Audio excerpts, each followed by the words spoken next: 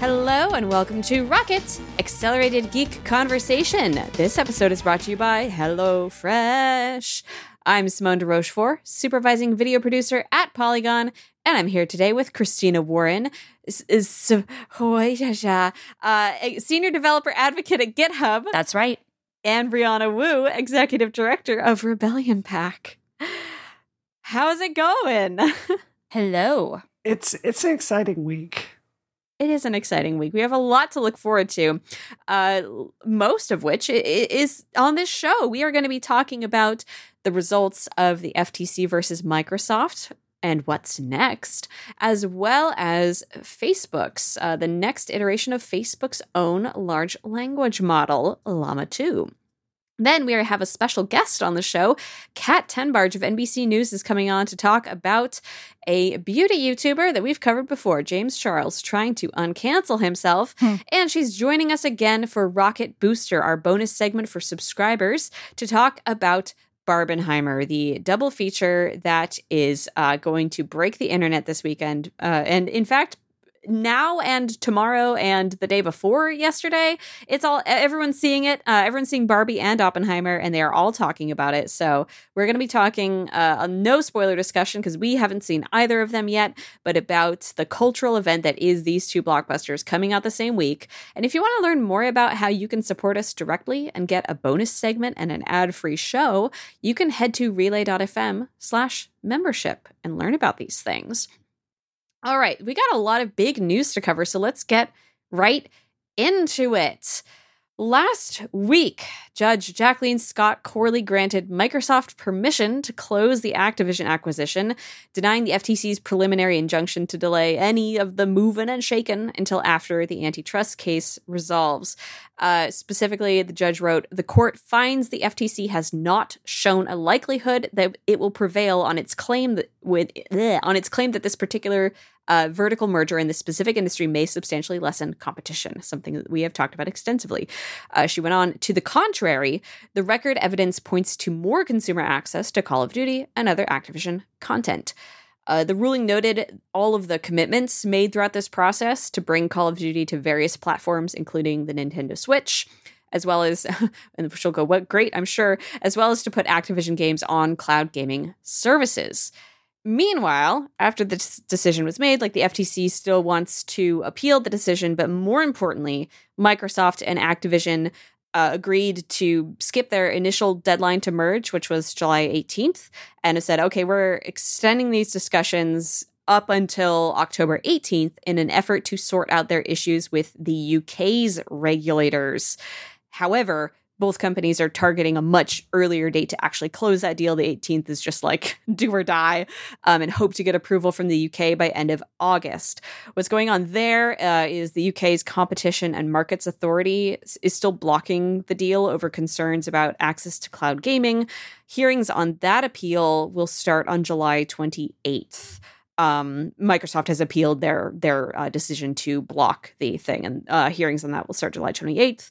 They could potentially still carve out something for the UK and close the deal anyway, but it's pretty clear from this decision to extend that they want to work with the CMA to figure out how to address the stipulations around cloud gaming accessibility. The CMA also separately tried to delay Microsoft's appeal to their block and said basically oh, no, it's okay. Let's not do this now. Don't appeal our block of your multi-billion-dollar corporate merger. We're not ready. We're not ready. We're not ready. Is basically what they're saying.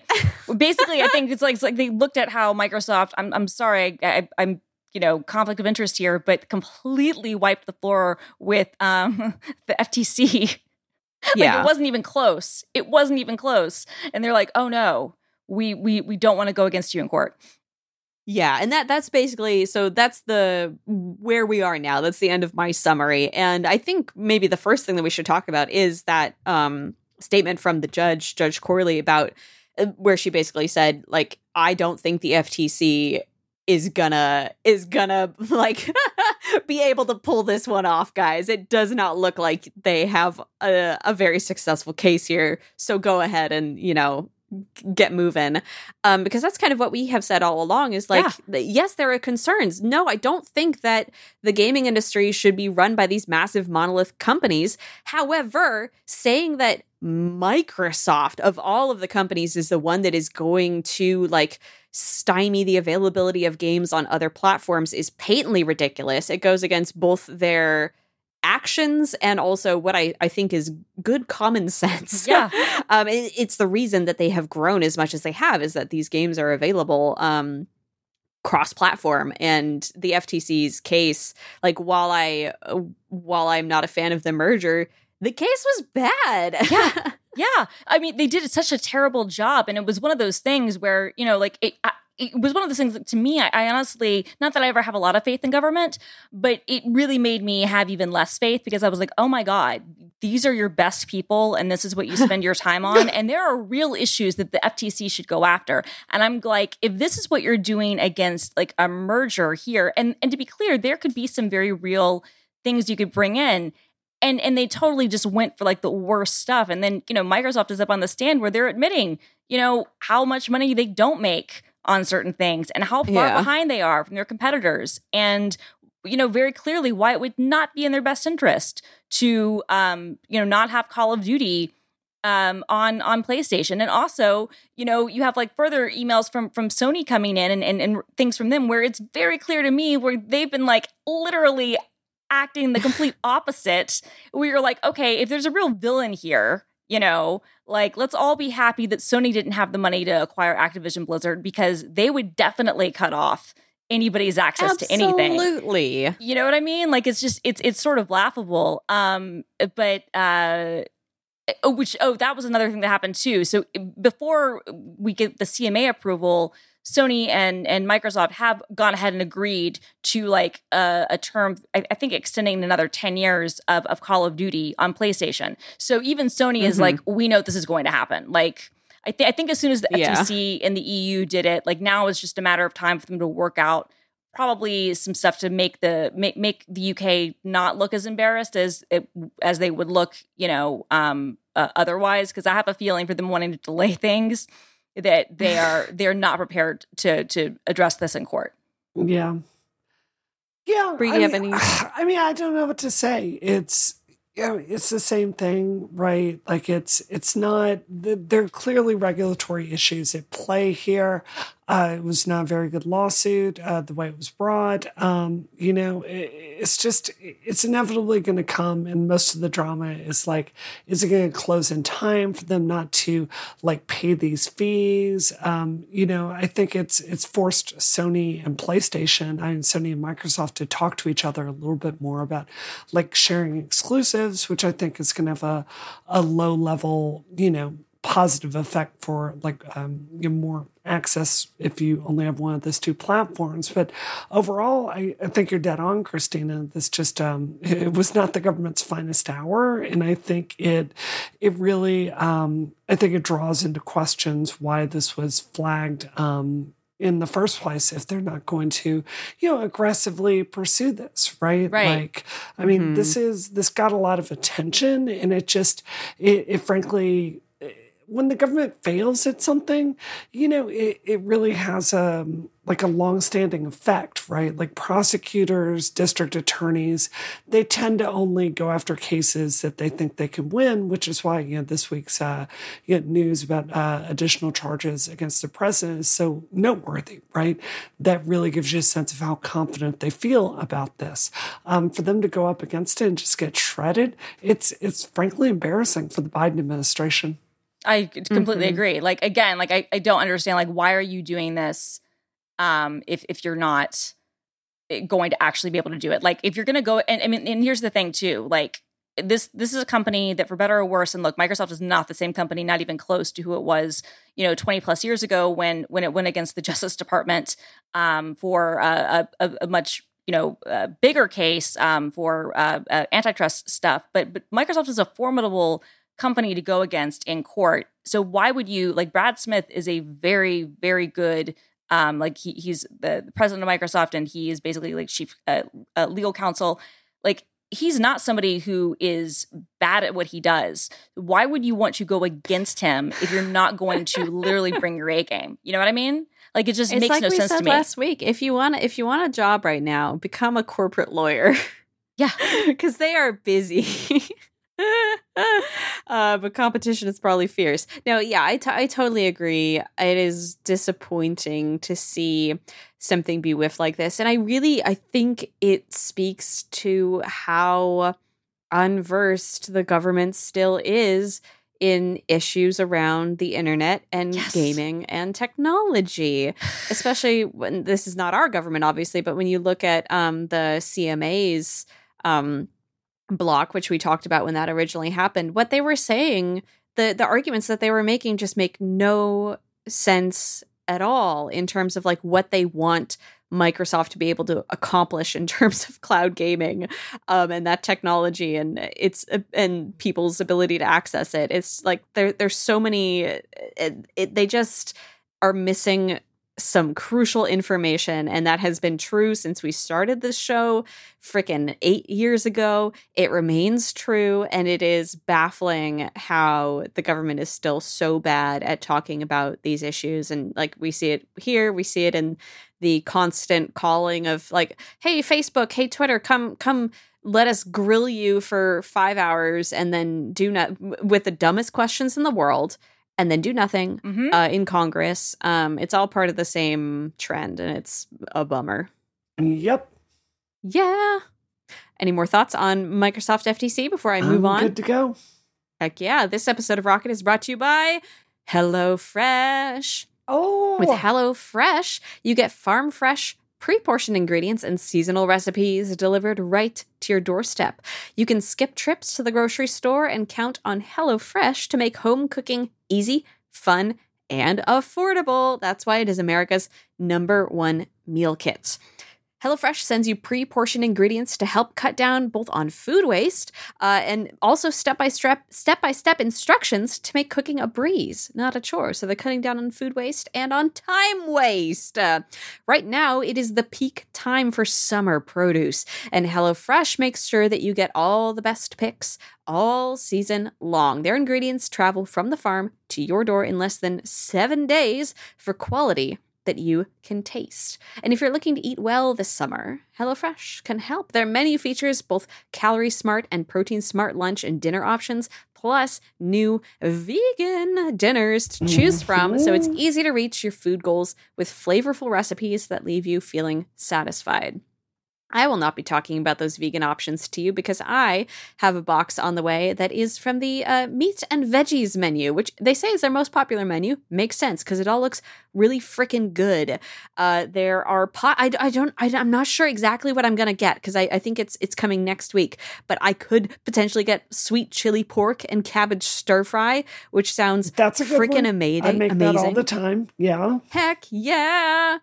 I could also maybe get Alfredo style spaghetti with herbed pork. I will be honest, I myself made an Alfredo spaghetti with pork sausage a couple weeks ago, and it was so disappointing.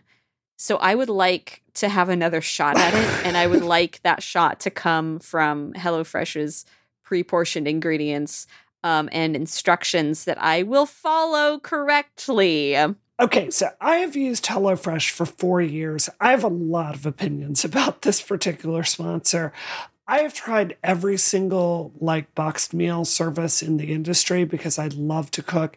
HelloFresh is it's the Ferrari of these box meals. It is amazing. The quality is the best. The meals are the best. And what I love about it is depending on how much time you're going to have that week, you can really, really plan it out. So some of their meals are super quick things to make. It tells you how long it's going to be. It really does take you that long. Like tacos, if you want to spend 20 minutes making a meal. But what they have are these premium options. So if you're going to be having guests over or do a dinner party, something I do pretty often, you can go and get a lobster or a premium steak that week, or something really, really gourmet and challenging for you as a cook. So it just, like, depending on what's going to happen that week, you can really figure it out. Another thing that I really love about HelloFresh is they're so upfront about the calories in it. So you can really, like, choose what you want to put in the meal a lot of the time, depending on how, like, fatty or, like, vegetarian or whatever you want it to be. Because sometimes I'll see stuff and I'll be like, that's a little rich for my taste. But then you can sub in, like, a different kind of meat and the recipe, like, adjusts for it. So it is so flexible. You can, like, order, like, cheese plates as you're doing it. Oh. They will send you stuff so you get, like, a box kit for a turkey dinner if you want to order that. Like, HelloFresh is just completely the best in the industry. Top to bottom. I've used them for 4 years. Will never stop. I love the sponsor. To my box. If you want to look forward to a box, go to hellofresh.com/rocket50 and use code ROCKET50 for 50% off. 50% off plus free shipping. Ah, wow. That is all lowercase letters, HELLOFRESH.com/rocket50. The number's 50, and use the code ROCKET50 for 50% off plus free shipping. HelloFresh, America's #1 meal kit. Go right now to hellofresh.com/rocket50. Use rocket50 for 50% off plus free shipping. Our thanks to HelloFresh for their support of this show and Relay FM. Ba-da-da. Well. In other news, Meta has announced Llama 2, or Large Language Model Meta AI, the next generation of its large language model, and more importantly, that it will be open source and free for research and commercial use. Microsoft is also continuing to partner with Meta on this, which means that Llama 2 is available in the Azure AI model catalog for devs to build with, and it will run locally on Windows. So this, is pretty freaking massive in terms of the availability to developers to access a large language model and to build apps with it or chatbots with it or basically anything in the world. And that's wild. That's the entirety of my context. Yeah, no, I think this is a big deal. So for a long time, I've been saying privately to people, and I might have mentioned it on the show, I'm not really sure, but I've been saying to people, most people have been looking at the obvious, really big kind of sleeping giant in the AI space as being Google, because Google largely pioneered a lot of the technology in this space. The whole idea of kind of transformers itself comes from Google's research, and they've been famously late to the productization and commercialization of this tech. But, and obviously OpenAI, who, disclosure, my company, the company that I work for, GitHub has a partnership with, and who the company that the company I work for is owned by Microsoft, has deep investments in. OpenAI has gotten out and in front, and there are some other large language models available from other sources, but OpenAI is the big one, with Google talking about how their access will be to some of their model stuff. Still kind of a TBD thing, and it's not quite there. When Llama, the first version, was leaked earlier this year, like in February, I think it actually leaked on 4chan, which is hilarious. And then they did release it publicly after it leaked. There was, I think, kind of some surprise in some circles. And in my mind, I'm like, no, if you want to talk about who has access to a really good training set, just at not even having to scrape the web, but just with what they have themselves, Facebook is key there. And they have very, very strong minds working on AI, they have very, very big leaders who've been in that space. And so I've been saying to people for a long time, I don't really look at Google as being the sleeping giant. Mm-hmm. I think it's Meta. And what we're seeing with this, because this is a big deal, is it's not so much that what they've released is a competitor to ChatGPT, because to be clear, although I'm sure that internally they have tools, they haven't released a productized tool like ChatGPT. But what they have done is they've open access. It's not really open source because there are some limitations which we can talk about because some of them are kind of interesting because they target very specific companies if you look at what the limitations are. But they're basically making this openly available to researchers and commercial users to basically say, okay, you can take our model, you can run it on a cloud, which disclosure is the preferred cloud is Microsoft's, but you could also run it on AWS or presumably some other thing. You can also run it locally. And you can build things on top of this. We're giving this out to you in a similar way that they really, pioneered a lot of the tooling that led to the training of these AI models with a tool called PyTorch.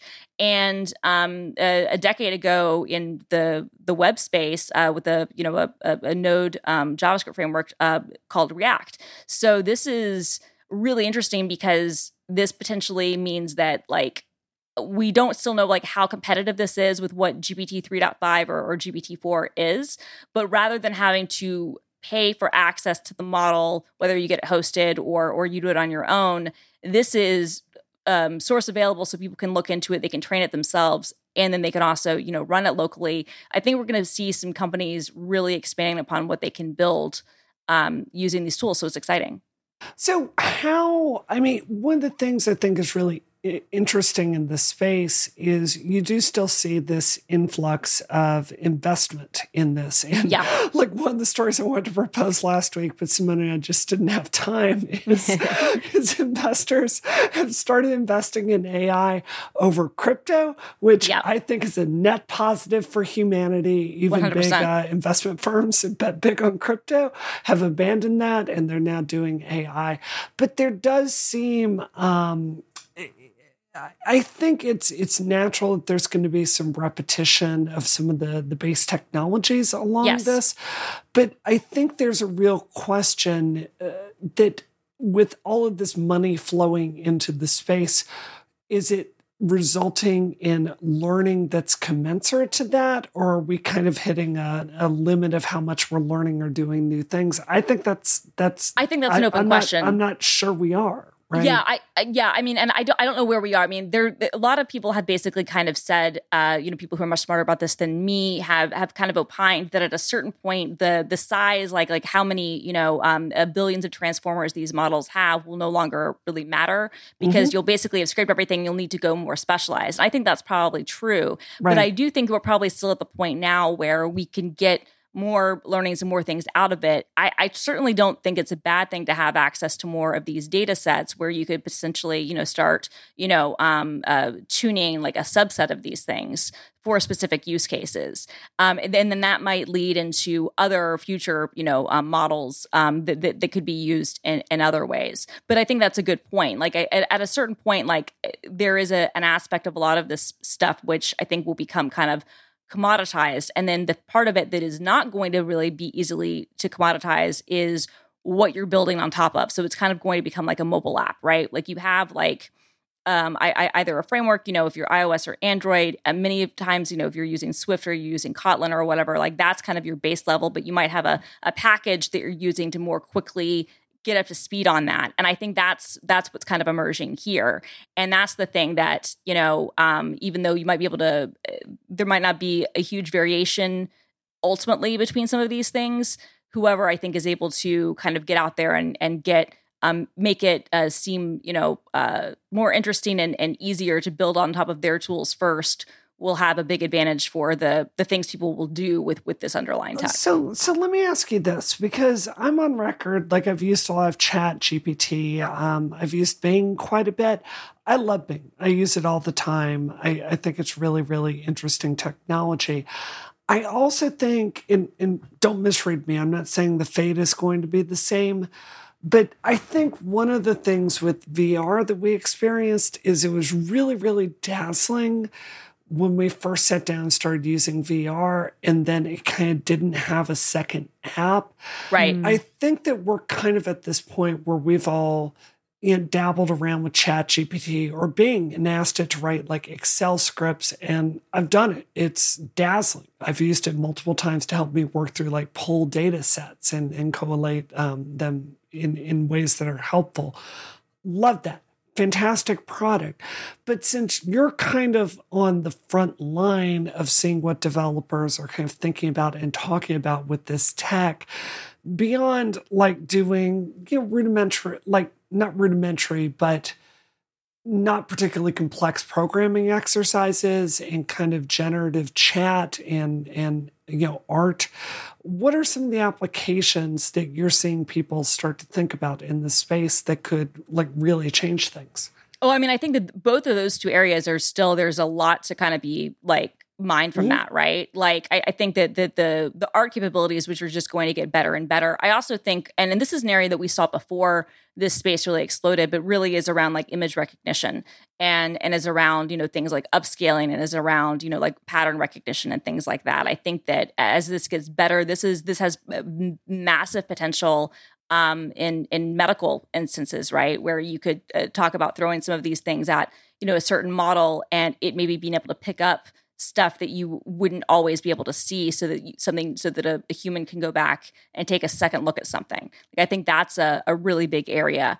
Kind of the categorization space. Another space that we haven't talked about as much, but is, I think, equally important. And this is work that a lot of it did come out last year. And actually Facebook notably has done some incredible research around this, is around translations. And so, Whisper, which is an amazing thing. This is from OpenAI, which will basically does very quick, very, very accurate transcriptions of speech to text or text to speech, but it can also translate between languages. But what Facebook has done, and this is remarkable, is that there are some languages in the world that are at the risk of going dead because they don't exist in written form. They only exist orally.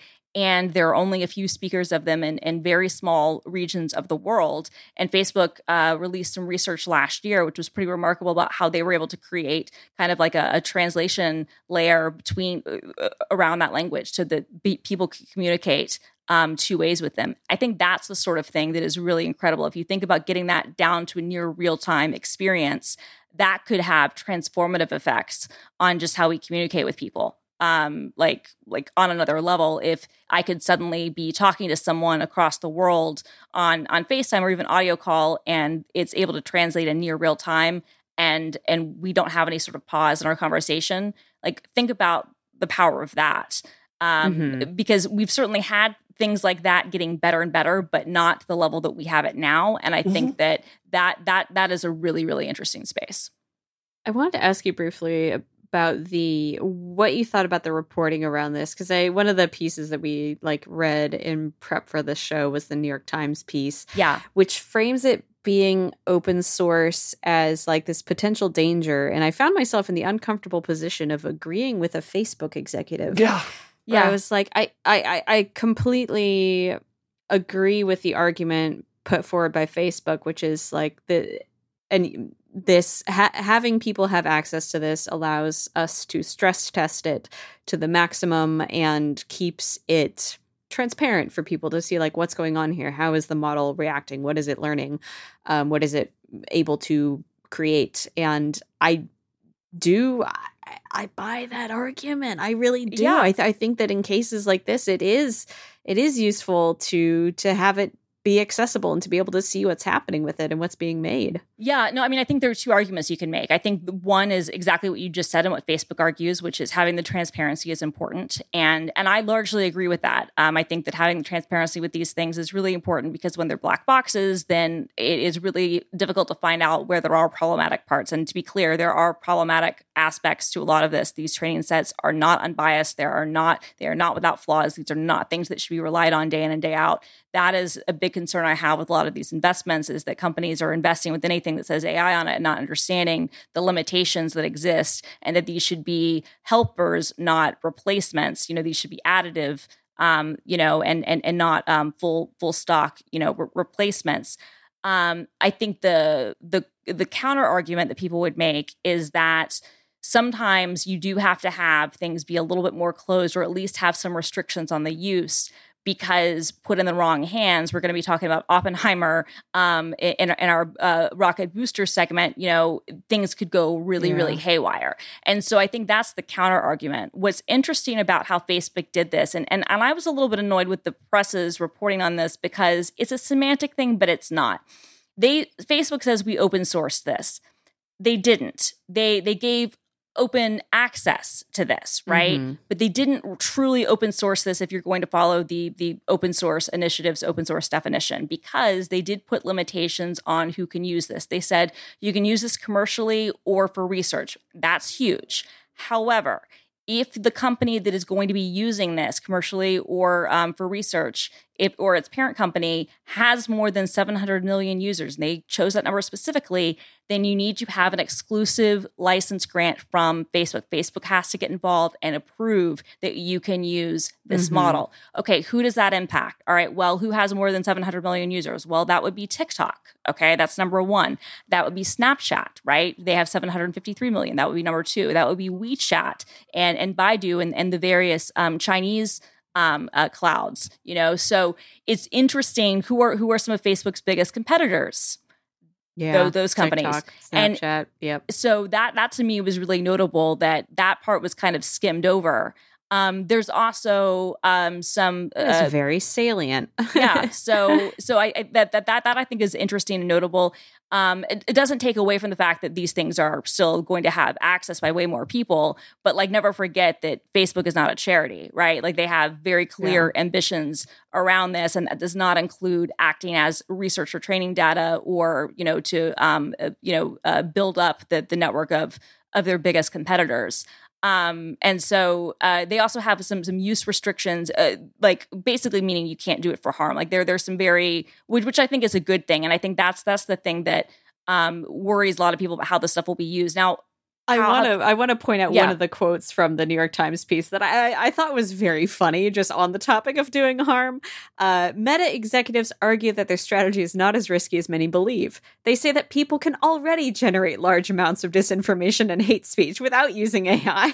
It's true. It's true. I just found the framing of it incredibly funny. It is. I mean, especially, I love it where it's like, to me, my favorite part of that is they're like, oh, and there's very little, like it seems to be self-awareness of, oh, and how have they generated? Yeah. How have they published that information? How has that disinformation been published and spread? Interesting. Well, okay, so obviously this is, as you've covered eloquently, this is a big deal. And we're certainly going to see the emergence of a lot more applications of this, I think, in the future. So, it's going to be great. The future's looking great, y'all. Yep. All right, let's move into our dessert. For our final segment today, we have a very special guest, and that person is Kat Tenbarge, tech and culture reporter of NBC News. And she is joining us to talk about a topic near and, well, no, I guess not near and dear, really, but a topic that we have covered on this show before.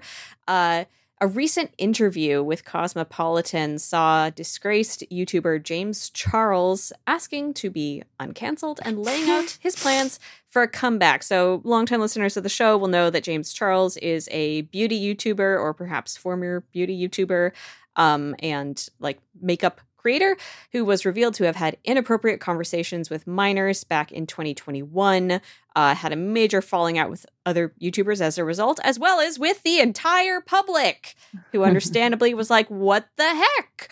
And is now trying to stage a comeback. Gosh. We had to have Kat on for this. We had to talk about the Dramageddon, like round this is, I think, 5. Round 50. Yeah, we had to talk to Kat about this because wow. Yeah, Kat, tell us a little more about how this is in your wheelhouse and like what your relationship to, I guess, this kind of internet culture reporting is. Definitely. Yeah. Thank you so much for having me on. This is something that I know way too much about. I've been covering James Charles for years, especially in the years leading up to and during this controversy. So it's something that I am very familiar with, and definitely was not surprised to see this Cosmopolitan interview, because it's definitely the narrative that James has been pushing since this controversy really unfolded in the first place in 2021. Mm-hmm. Yeah, and it's kind of like clockwork, right? When these creators do something inappropriate and then lay low for like a year, 2 years, and then kind of creep back into the spotlight. I mean, I swear to God, I read this piece originally because one of my friends linked to it on Facebook and she wasn't having it. And then I read it and I got angry, like really angry reading it. And I go, yeah, but maybe I'm being unfair. No. You know, I need to go check out Kat's Twitter because she understands this stuff way better than I do. This is literally her beat. Let's see what she says. Oh, and you're not having it. I recommend everybody go read your tweets about it. It's amazing. So I was like, good. My assessment is fair. I've done my due diligence. It's okay to be angry right now. Yeah, I've had multiple people reach out to me, which this is something that the article touches on toward the beginning. It's not uncommon for people to ask me what really happened with the James Charles scandal and allegations. And that's been a big theme of James Charles over the years, is the allegations and controversies being so like niche and so nuanced that unless you're really, really looking at all the details on a regular basis, you might end up missing a lot, or you might end up getting confused about all the different threads. But what I think that, you know, this article really failed to do, and in the process ended up masking and kind of falling into James's trap that he was laying here, is they really failed to actually interrogate what he was accused of in the first place and just sort of skim it over. Yes. Okay. Thank you. Can you talk about that a bit? Yeah, but either of you. Yeah. What was missing from it?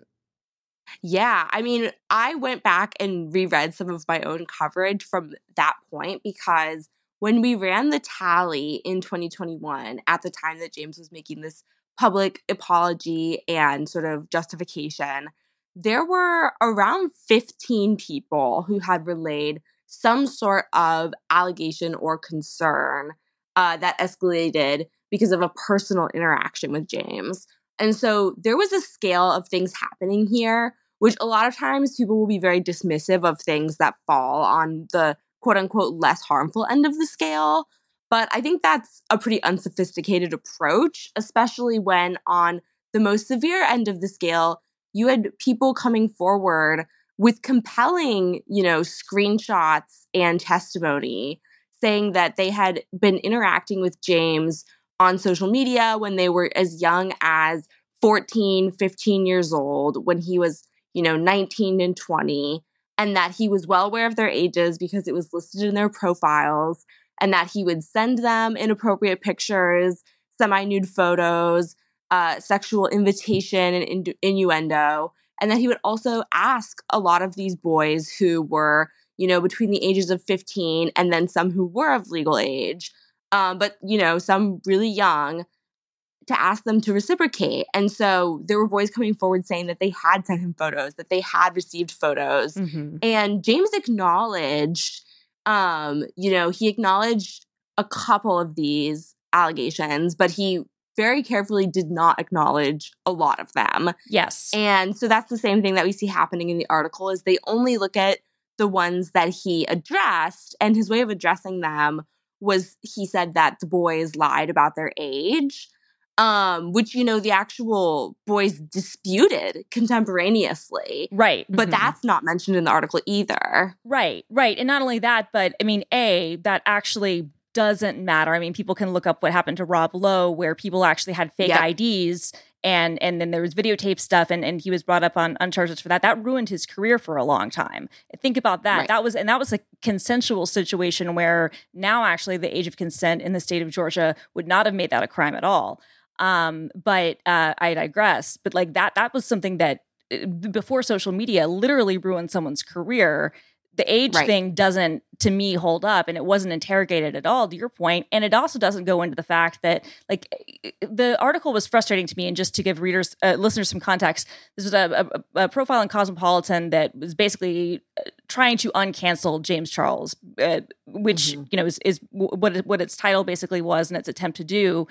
Very lightly, kind of, it conflated, I think, the 2021 allegations with the initial kind of reporting of smarmy and grossness that Tati did with her, you know, famous Bi Sister video in 2019. Like, it conflated a bunch of the different allegations, which I think, to your point, really weakened, intentionally so, how, you know, problematic and messed up a lot of this stuff really is. Yep. Yes.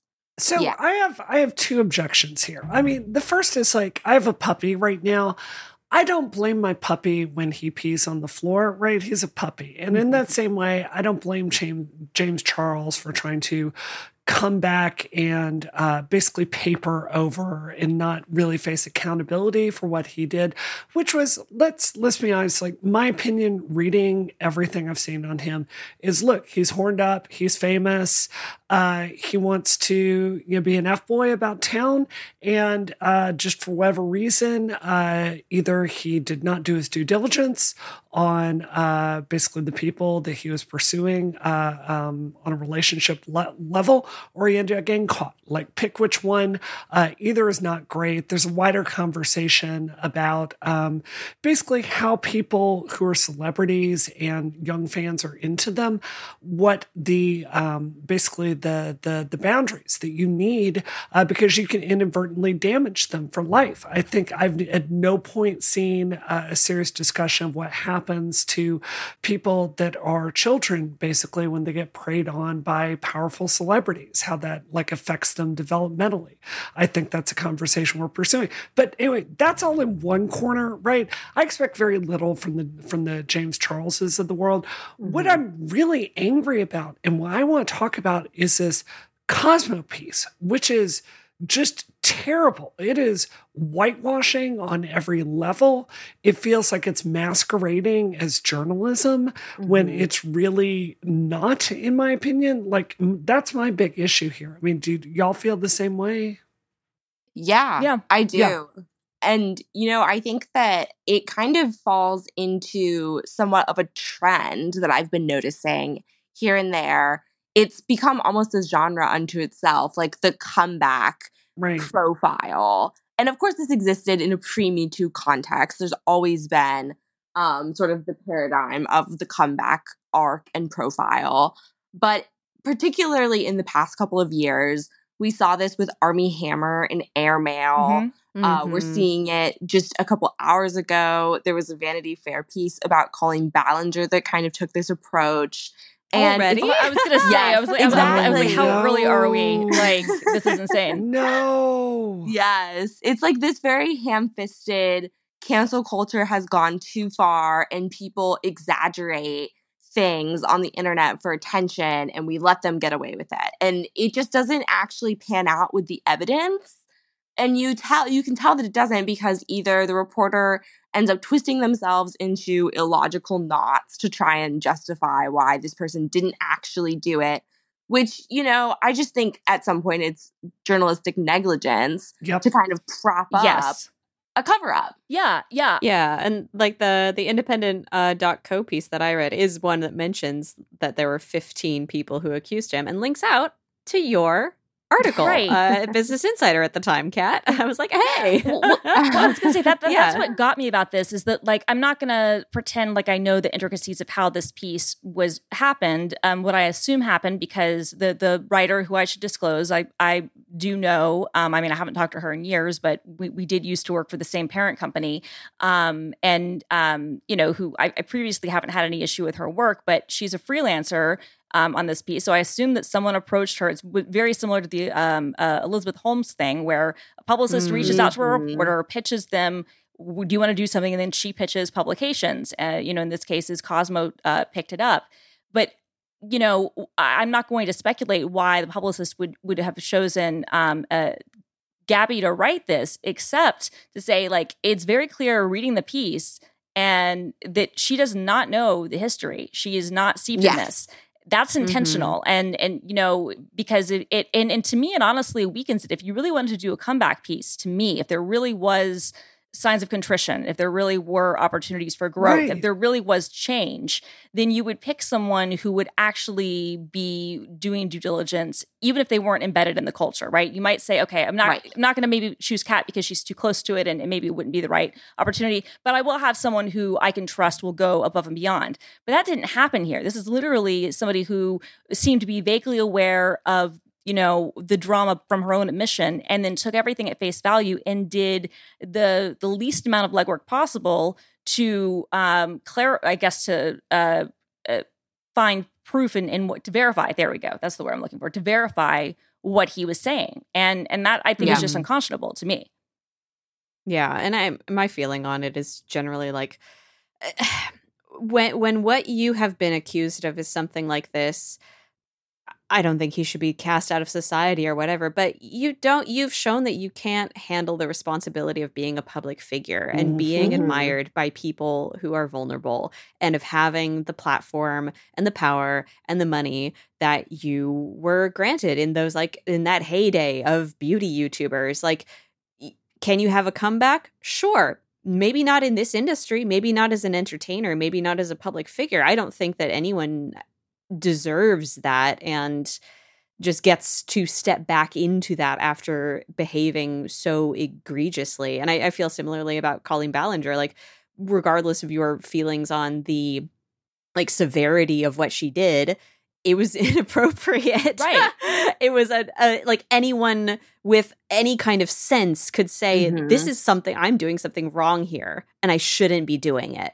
And if you do something that irresponsible, you don't get to be a public figure anymore, I think. Absolutely.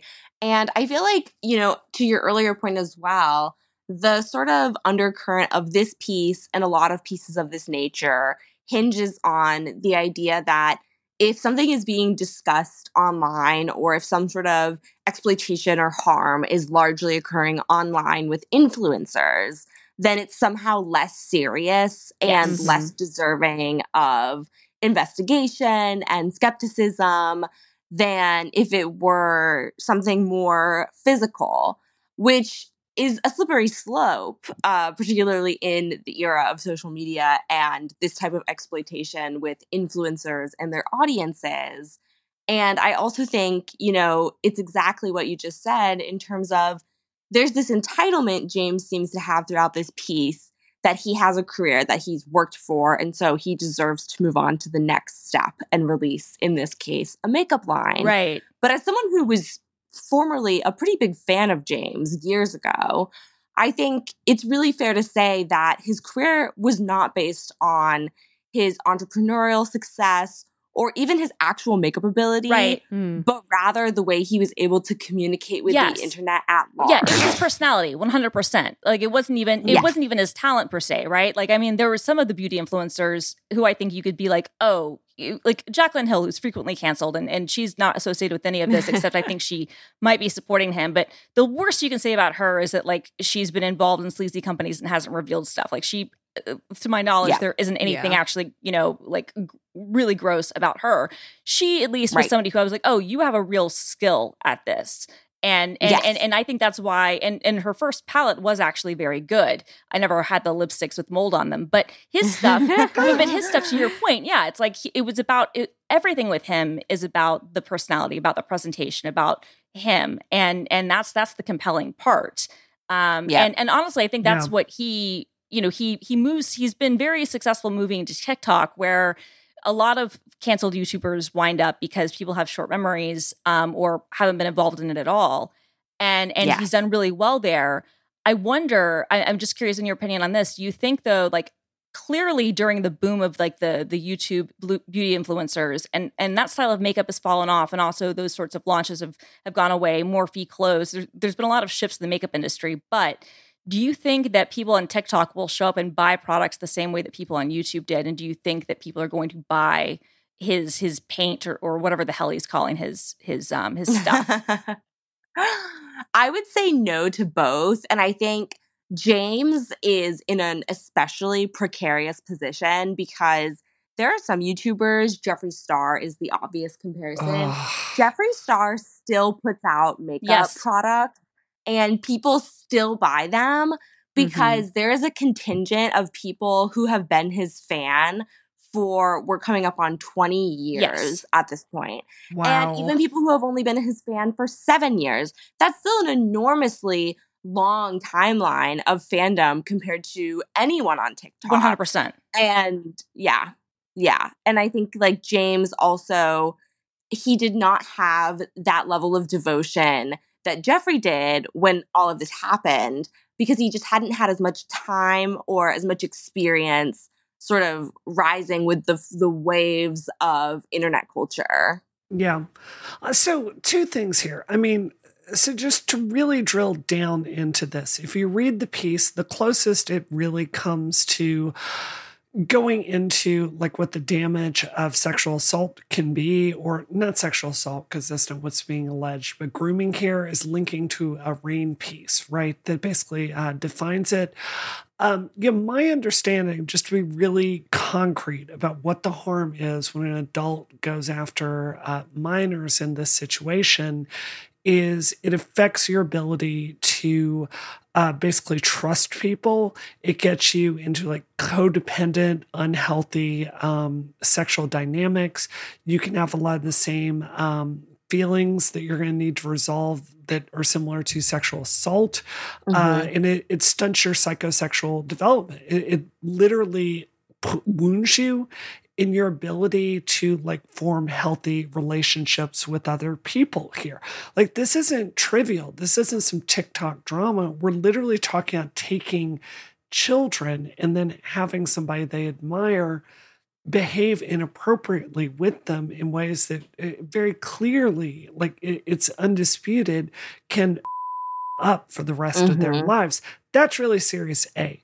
So when you read the piece, the thing that really upset me about this is you're like, 5, 6, 7 paragraphs in, and you're going through all these glamour shots of James Charles. Fair enough, it's Cosmo. I understand that's what you're signing up for.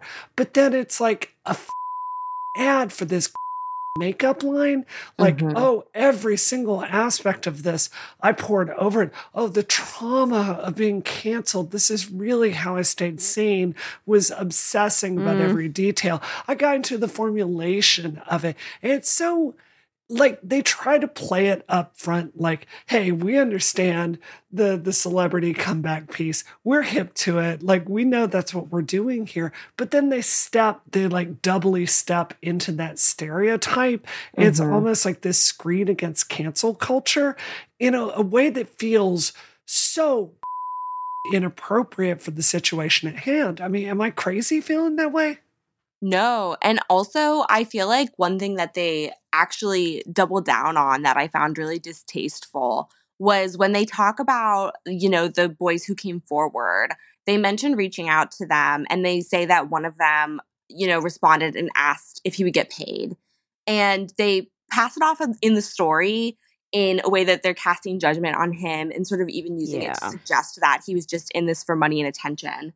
And I find it so short-sighted to, A, not realize that the boys who made these allegations against James Charles were just as quote-unquote canceled as he was. They all faced, and they had no platform, no support system, no wealth, no resources.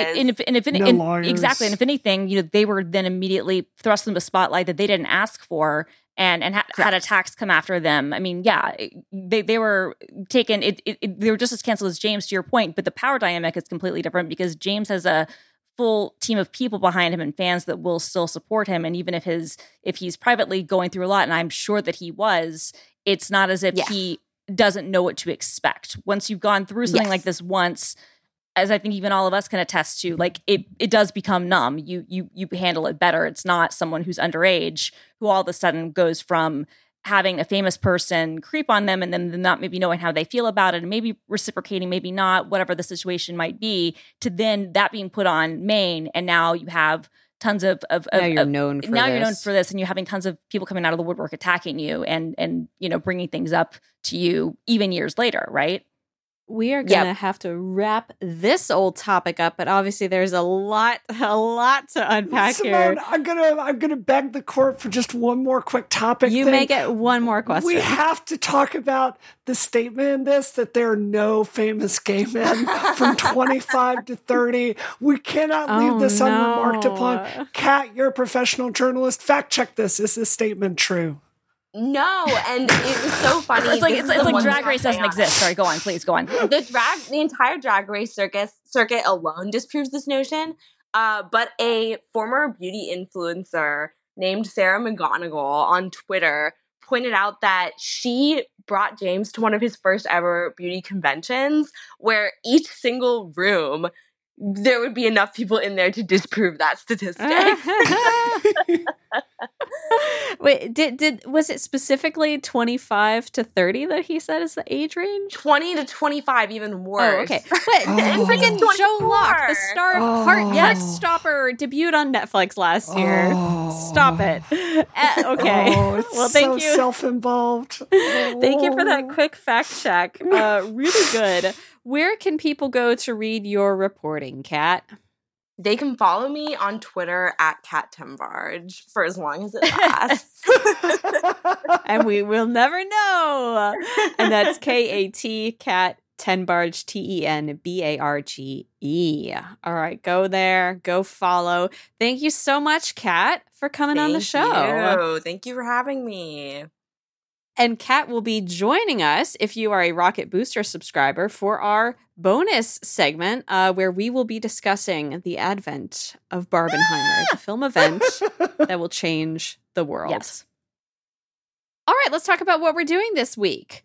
Christina, let's start with you. Well, as we're going to get into in Booster, I've got some Barbenheimer plans. But the real thing is I'm going to my third and probably final Taylor Swift concert on Sunday. And my friend Samantha is flying in. I'm very excited to take her, and we're gonna have a great time. So that's what I'm doing this week. It's like the final Tay weekend, unless I somehow manage to get tickets to another show. So excited for you. Yes, Brianna, what about you? I don't know if y'all can hear me, but I can tell you what I'm doing this weekend. Other than seeing Barbie and Oppenheimer, obviously, I'm getting ready to go on the road again for fundraising, and hopefully I'm going to be able to go see my niece next weekend, which I'm really looking forward to. Yay! I'm just working. My beloved direct report, Christina, is on vacation this week, so I'm making TikToks for Polygon's TikTok account, and that's my entire week. And then it's race weekend again, so the Hungarian Grand Prix will be on. All right. As of last week, we no longer do our social media shout out. I'll just remind everyone, this is the last time I'll remind you, you can find all of our social links in the show notes, Mastodon, Blue Sky, Twitter, YouTube, etc. Find them there. If we end up getting any new ones, we will shout them out here at the end of the show. But otherwise, that is the end of that. You're on your own. You're on your freaking own. And we're not sitting in our hot apartments for 5 extra minutes while I tell you something that you have heard every week for the last 8 years. And that is our show. Thanks, everyone. This episode of Rocket is terminated. Simone is so mean. Wow. You're really mean. Wow. That was our listeners. I was going to say, what about the new listeners, Simone? What about the new listeners, They can use the show notes. Wow. They're not going to come back now. Damn, you're feisty. Yeah, it's all over for that them. Was so mean. Love you guys. You know what? You can find me at Brianna Wu. I respect you, new listeners, unlike Simone.